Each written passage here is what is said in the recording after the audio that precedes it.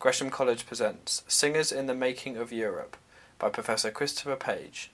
I'm going to begin with a robbery that is alleged to have taken place really not very far from here. And it was in the year 1143. The scene for this is the Priory of St. Bartholomew at Smithfield, which of course is not far, as I say, and the Norman church still stands. It will be known, I'm sure, to many of you.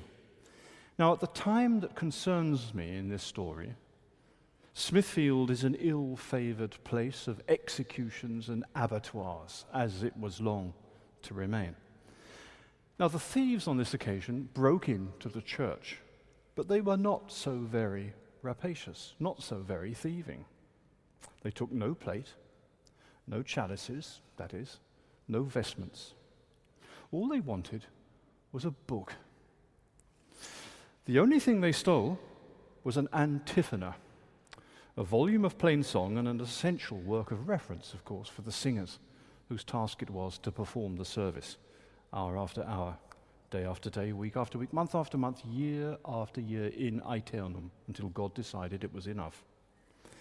Well, as the House Chronicle of the Priory records, the book was very necessary for them that should sing in the church. Once the loss was reported, the prior and the canons searched for it, of course, without success. But that same night, the patron of the house, St. Bartholomew, visited the prior in his chamber and gave him all the information he needed to recover it. He said that the prior should saddle up his horse early next morning and go into the city of London, then make his way to the Jewish quarter, marked today, of course, by the street of Old Jewry. He was then to loose the reins and let the horse wander. But the horse, of course, would be guided by St. Bartholomew himself. And the prior followed these commands, and in the morning he did find the book, the stolen book, in the house of a Jewish merchant. Well, such at least is the story. And here's another. It's told by Geoffrey Chaucer, who's often thought of today as a genial author, a very companionable, ambling sort of poet, and in many ways he is. And yet this is a Canterbury tale I tell with some reluctance. A Christian child of tender years is learning to sing an antiphon in honor of the Virgin Mary. He rehearses it to himself as he passes through a Jewish quarter on the way home. The Jews are infuriated by this eruption of Christian plainsong into their district, especially since it's a Marian chant in honor of the Virgin Mary and is therefore an offensive celebration of the Israelite God taking human flesh. They capture the child as he passes and cut his throat, only to find that he continues to sing, revealing his whereabouts to the Christians with predictable consequences. The chant he sings is Alma Redemptoris Mater. Well, those two stories are told in different ways, though they're alike in that they both charge the Jews with crimes they certainly did not commit. And there's something else they share. They evoke a Latin Christendom, where the chant of singers rises in a constant reverberation of sound that continues when the markets are closed and when the city gates are shut after the curfew. In both stories, the consensus of monasteries, churches, working to that end is so closely identified with the proper social order that it's a crime, a theft, or a murder to silence the voices, and even then, they break out again. The book is found. The child, the corpse, sings. What's more, there's nothing in the identity of the criminals to stir fresh fears, only to confirm old hatreds. The culprits of the Jews, contained for the most part by their designated quarter of the city, the Old Jewry, the London Jewish ghetto of the Middle Ages, and by legislation that curtails their freedom. The disturbing possibility of disharmony within the Christian community itself doesn't arise, or so it seems. Well, you won't be surprised to hear that there was a great deal of variation in the chanting of Western Europe, in the melodies, in the manner of performing them, in the saints that were venerated, apart, of course, from a very large international core of saints like the Virgin Mary, eventually Thomas Becket, and so on. There were also pockets of determined individual tradition, Milan, Toledo, just to name two. So it's not my purpose to suggest that medieval singers, much as I admire them, as must be clear by now, that they achieved the impossible and created a homogeneous body of chant for the Latin West. I'm not going to say that. They were often too particularist in their ambitions, too keen to escape the attentions of an authority of a local bishop, for example, to suggest that they would be so completely conforming. And yet, what I do want to say is that the idea of a universal plain song repertoire increasingly shaped the way in which Latin Christians after 1200 envisaged the larger world in which they lived, despite the large number of minor and not so minor discrepancies between the usages of different churches, or the fractures, sometimes painful, caused by individual histories at Milan, Toledo, and elsewhere. So it's not the measure of demonstrable unity achieved that matters here, though there was a high measure of it, but rather the willingness to believe that Christians are worshipping in essentially the same way and chanting essentially the same melodies in a place increasingly called the Latin world, Latinitas. You knew you were in Christian territory, you might say, where singers in monasteries, friaries, and other churches knew the antiphon in Chaucer's story, Alma Redemptoris Mater.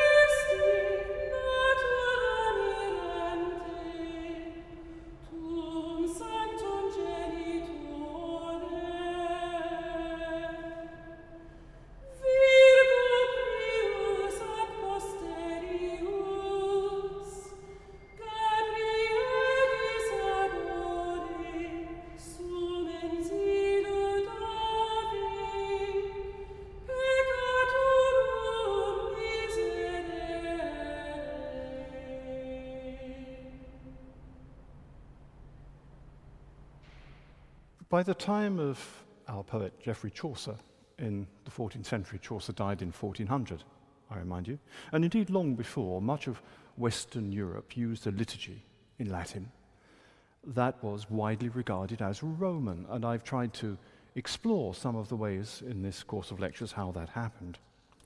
You might say, and I think many contemporaries would have said, that to spread that liturgy was to accept Christ's charge to his apostles that they should go out into the whole world.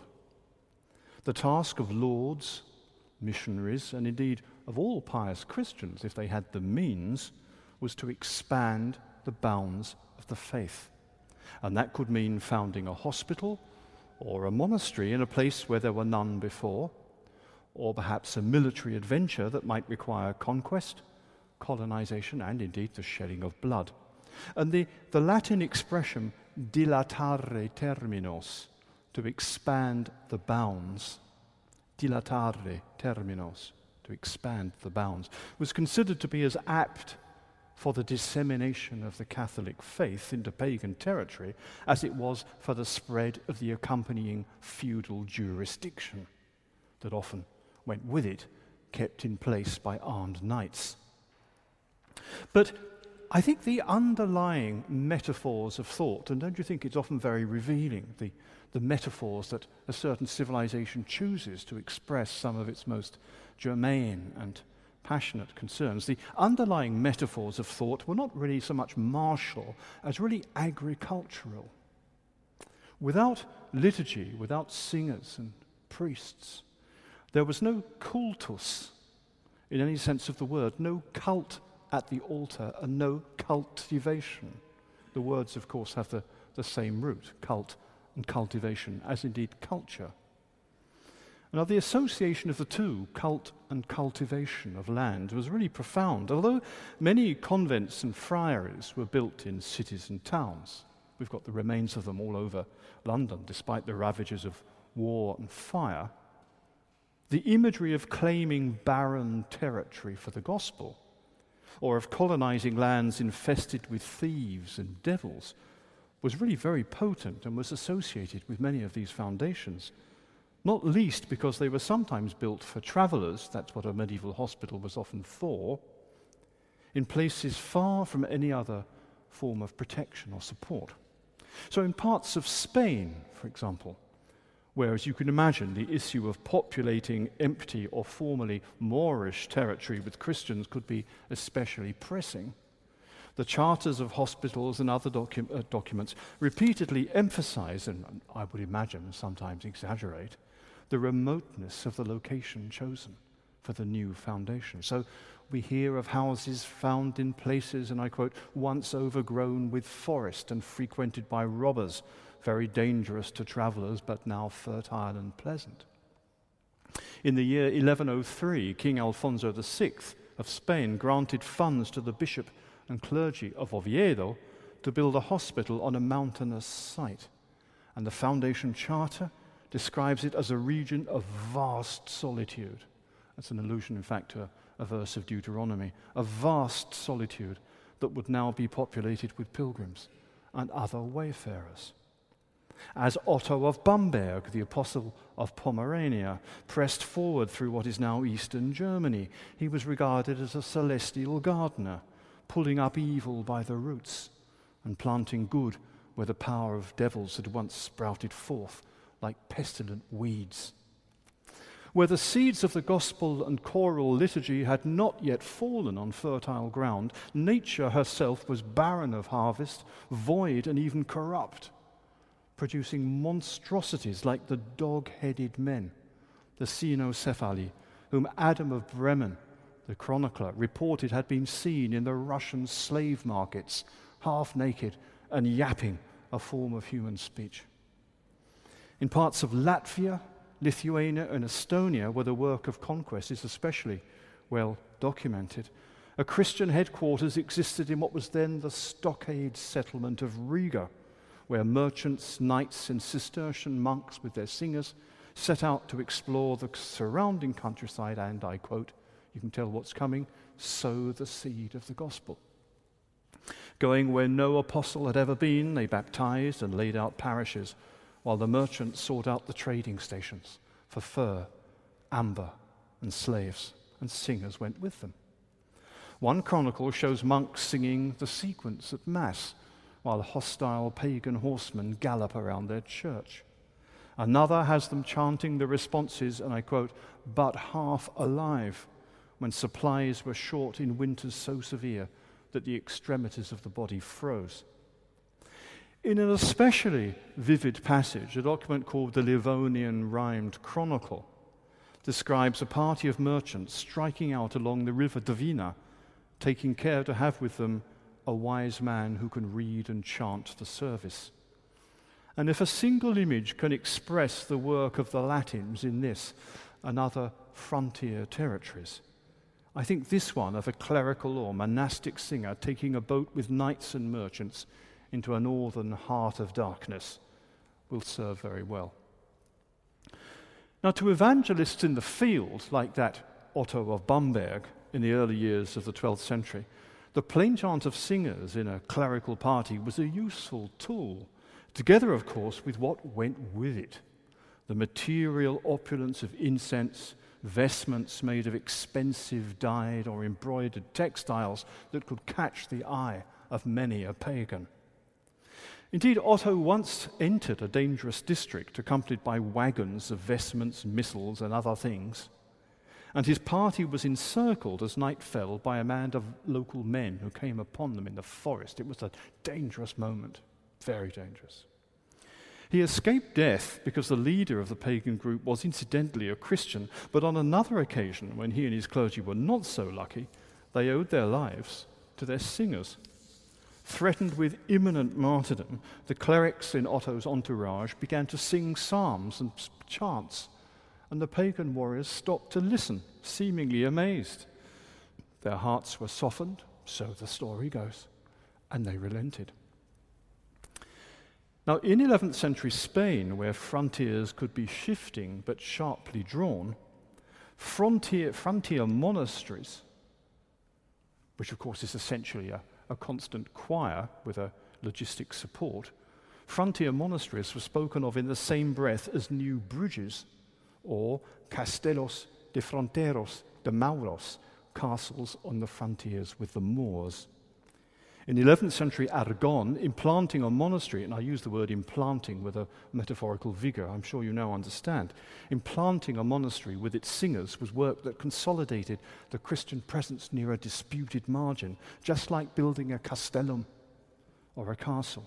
Far to the east, in the Levant, there were isolated attempts to establish a liturgical frontier well before the First Crusade that did the work, but to no lasting effect, in the Holy Land.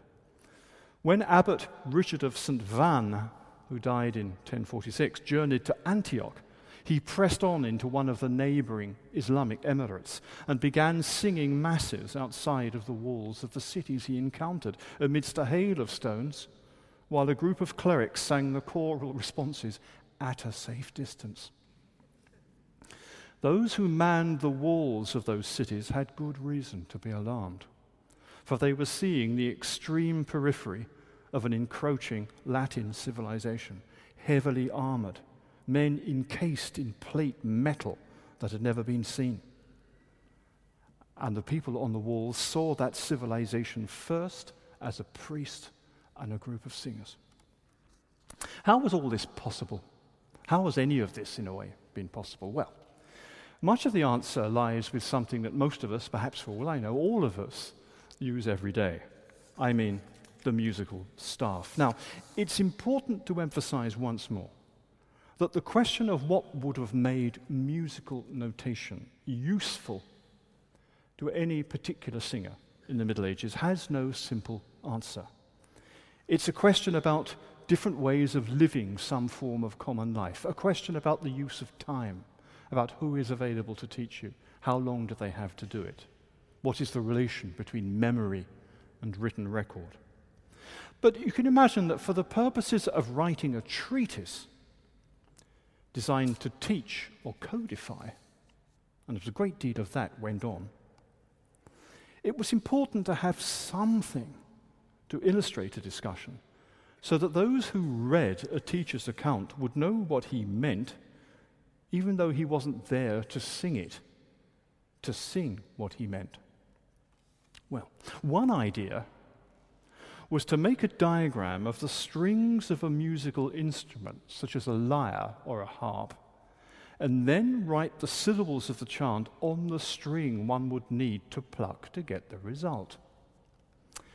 And you have an example of that at the top of the first page of the handout. There you have the lines representing, as it were, a large lyre or harp. Between them, you have the letters T and S to represent tone and semitone, the size of the musical interval between them. And the syllables are written above the string, so to speak, you would need to pluck to get the result. What those strange characters are that look like Fs, sometimes the right way up and sometimes the wrong way up, what they are, we don't need to bother with now. But I could explain it to anyone who wishes to know afterwards. But you can see the basic idea.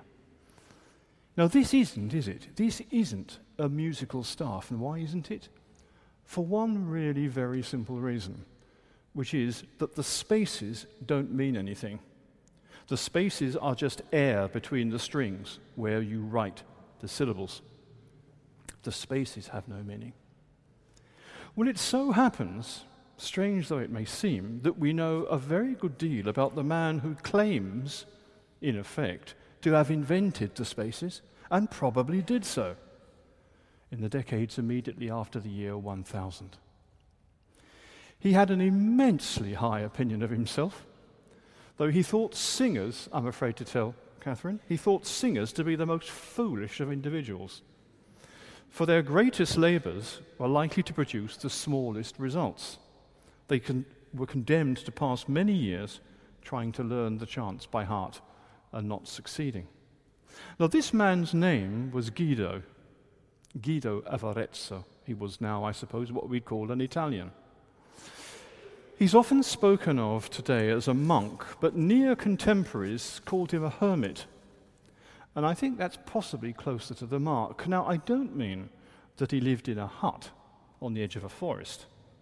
He actually lived in the monastery of Pomposa in Italy, and at one time he served the bishop of Arezzo, hence his name. But he did believe, and this is really very important, he did believe, as many in his day were beginning to believe, that a life of prayerful solitude, possibly at times in a remote cell, was necessary to understand why a thorough reform of the church, being so impure, was necessary. And he thought that only those who lived such an ascetic life could acquire the moral authority to speak out. Purity, in other words, was one of his great themes, as it was of many reformers in the 11th century, one of the great ages of, as it were, the wave of conscience in the church breaking and thinking that we must do better. The purity of clergy, not corrupted by the touch of money. They hadn't bought their positions. Not corrupted by the touch of blood, which of course they were forbidden as clerics to shed. Not touched by the corruption of sex, which they were required to refrain from.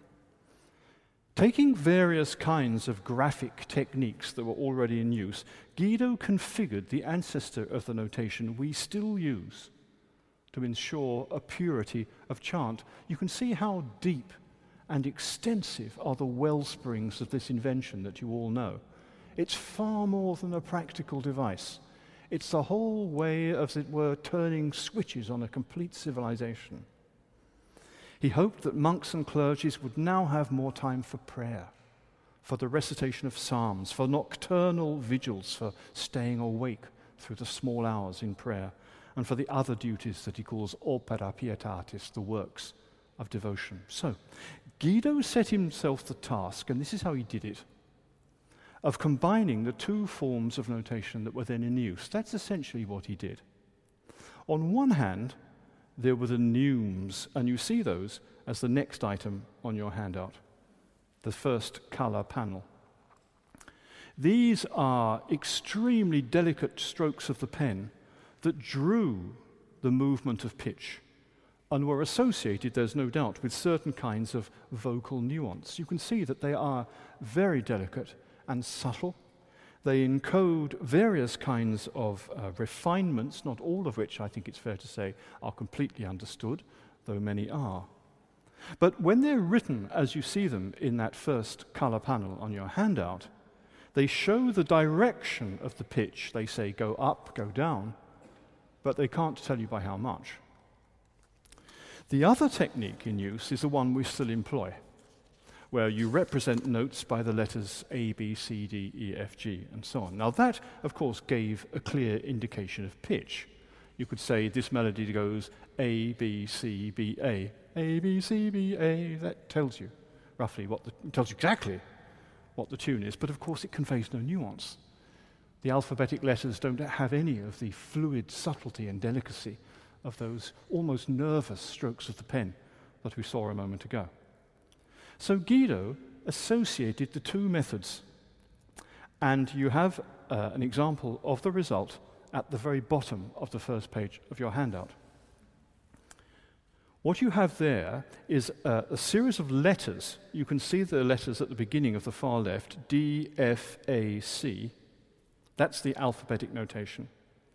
And what we think of as the stave lines, as the fundamental thing, are actually only in one case, that's one for F, written out. You can see it's traced in red ink.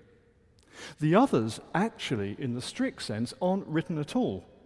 They're just scored into the parchment with a stylus. And you can see, I think, then, that what the stave lines do, you see, to us, it seems the lines are what it's all about. But all the lines are doing is giving you a way of perpetuating across the page the letter which is at issue, the letter of the alphabet notation that's at issue. It's also technically, I'd be interested in your views on this, it's also technically a kind of graph. You've got, as it were, pitch on an x-axis and sequence of time on a y-axis, and if this qualifies as a graph principle, I imagine it doesn't quite, but if it does, it's one of the earliest appearances of the graph principle, I think, in Western writing. Well, if you turn over, you see what this could come to.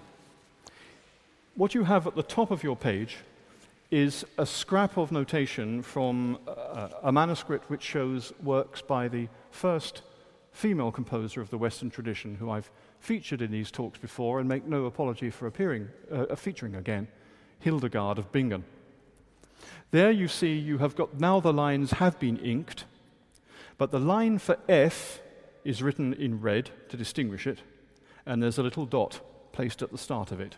5 notes up, as you would expect, is the C, as it should be. So that's a C clef. We've got something now that's starting to look like clefs. But what this allows you to do, as you can see, is retain the fluidity of the neumes. So you've both got pitch specificity and you have got the fluidity of the pen strokes. You've got them both together. And that's really what it was all about. And that's how our stave notation really first started. And the example you're looking at almost certainly passed under Hildegard's eyes because it's from a manuscript that she almost certainly supervised. And it's thanks to the preservation of her works in this notation of surpassing delicacy and clarity that we are able to hear her music, such as her notable sequence for St. Maximin, Columba aspexit, of which your handout gives you text and translation.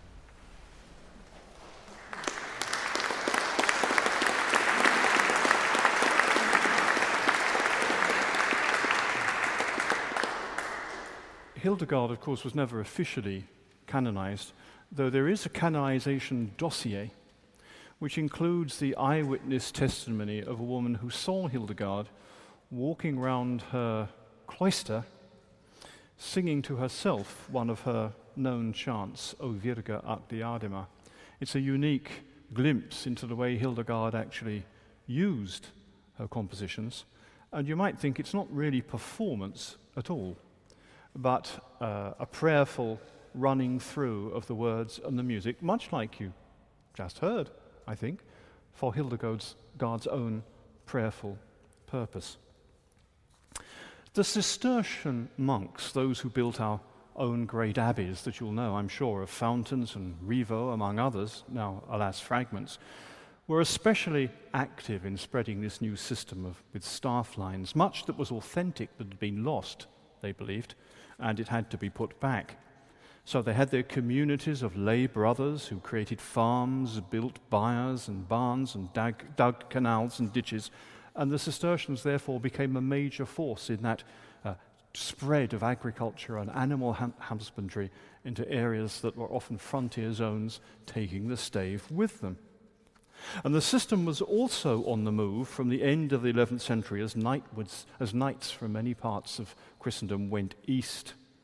The Council of Clermont, convened by Urban II in 1095 to conduct business, included the proclamation of what I think in the period would have been called an armed and penitential pilgrimage to Jerusalem at the behest of St. Peter, or what we now call the First Crusade. This was responsible, as you can imagine, for the creation of Latin bishoprics and for the slow process of staffing churches in the conquered territories with singers that followed the unexpected success of that crusade in 1099. By the early 1100s, priests who celebrated Mass in the Church of the Holy Sepulchre in Jerusalem were using books with delicate forms of French staff notation, copied in the Latin kingdom, but using models shipped out from the West. And we heard a chant from one of those manuscripts in the second lecture of this series. Would it have been possible to do all this if the whole process of learning the chant had not been so speeded up by the advent of the stave? I think not. And plainsong, in another way, had achieved an extraordinary status in Europe.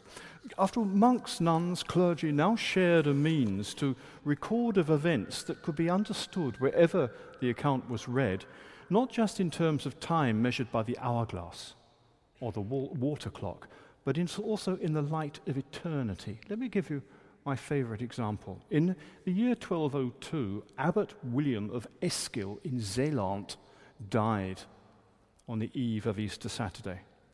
And one of his disciples traced his last hours through the liturgical services in which the saint barely had the strength to engage. On Maundy Thursday, William tried to perform the ceremony of washing the brothers' feet, the mandatum ceremony in imitation of Christ, but was too weak. Led to his chamber, he eventually asked for his bed to be carried into the choir so he could take part in Easter services. At Matins, the choir had just begun the third responsory, Dum transiset sabbatum, when the Saturday had passed, when a sign was given that he was now at the point of death. His life began to pass away as the Sabbath passed. Dawn broke, and after singing the responsory Ut venientes ungerent Jesum, describing the anointing of Christ's body, the prior and some of the brothers anointed William with holy oil. He was then dressed in penitential clothes and laid, as was normal in monastic communities for someone at the point of death, on a bed of cinders. He died soon afterwards, rising to a new life on the day of the resurrection, as the choir tearfully but triumphantly sang the appointed chant to end the service before the beginning of the service of Lauds, Te Deum laudamus, we praise you, O Lord. Now, William passed his life in one of the most remote abbeys of Latin Christendom, but by the time of his death, there were hundreds, in fact, there were thousands of churches and monasteries where that account would have been understood in its fullest and most moving depth, because the books in those houses prescribed essentially the same sequence of chants for the same services. The compiler, whom I've been paraphrasing, perceives the meaning of what happened, or what he claims had happened, and the facts of what happened in terms of the reading and chants. The events, you might say, happened in time, and yet also out of time. Another way in which singers helped to create a common culture in medieval Europe is so discreet that it could easily be missed.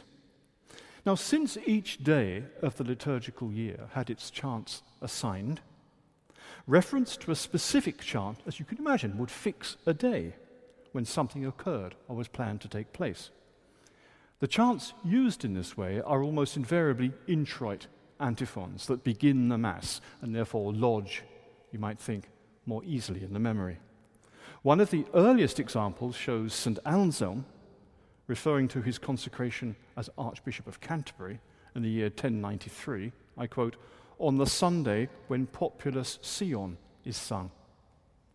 After 1100, it really becomes increasingly common for chroniclers and others to place an event, I quote, "on the Sunday of Laetare Jerusalem," sung on the fourth Sunday in Lent, or in relation to other introits such as Oculi Mei, third Sunday in Lent, Dum Pontificatus, Pentecost Sunday, and so on. Indeed, in 1131, the introit which you're going to hear to close this lecture, Laetare Jerusalem, identifies an appointed day in a letter of Pope Innocent II, showing that this is now being used to, as it were, settle a day throughout the Latin Church. The Pope could send out a message and say, "Meet me on the day where we sing that." And everybody knew what day that was. The repertoire of liturgical singers had joined the movement of heavenly bodies as a cycle that defined the passage of time. Long afterwards, when even much more organized attempts to hold Jerusalem for the Latins had failed, the Franciscan friar Galvano de Levanto lamented, I quote, "there is only the abominable melody of Saracens in the Holy Land where there should be the worship of Jesus Christ and chant." The silencing of Latin Christian music is the most vivid means he can find to express the loss of the Christian East, and of course it was lost. With the fall of Acre in 1291, the last major Christian bastion in Outremer, with that loss, the muezzin and the minaret silenced the cantor and the bell tower. In that same year, another Italian friar traveled through much of what is now Iraq and found a looted missal, a chant book, on sale in Al-Mawsil, north of Baghdad, almost certainly looted from the churches of Acre. The attempt to extend the chant of Latin singers had failed in Palestine and Syria, and now its dismembered materials were adrift in the bazaars of the Orient. So there were many failures, not all of them regrettable. The musical stave was a Latin Christian invention and was confined for many centuries to the Occidental lands where Latin was the exclusive language of liturgical singing. It provided the means for an aggressively expansionist civilization to train singers quickly so that the flag of Latin literature, you might say, could be planted in Spain and Livonia, in the Holy Land, and in a great many hospitals and chapels in rural or indeed wild locations. There's something to lament in all of that, as there is in all colonizing enterprises. But perhaps there's something to laud. The world has the passions of J.S. Bach and the late quartets of Beethoven because monks, clergy, and knights of the Central Middle Ages drained marshes, took boats along uncharted rivers, and attempted to reclaim, at huge cost to themselves and to others, with singers in their train, the holiest shrines of their faith. Yeah.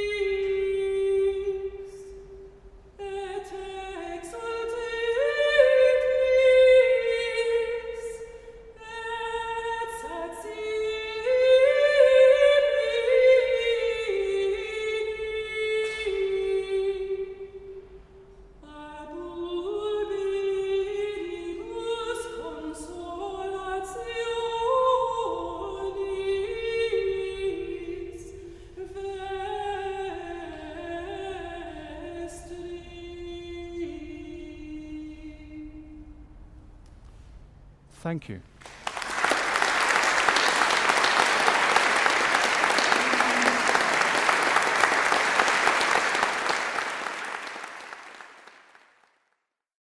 For more information, please go to www.gresham.ac.uk.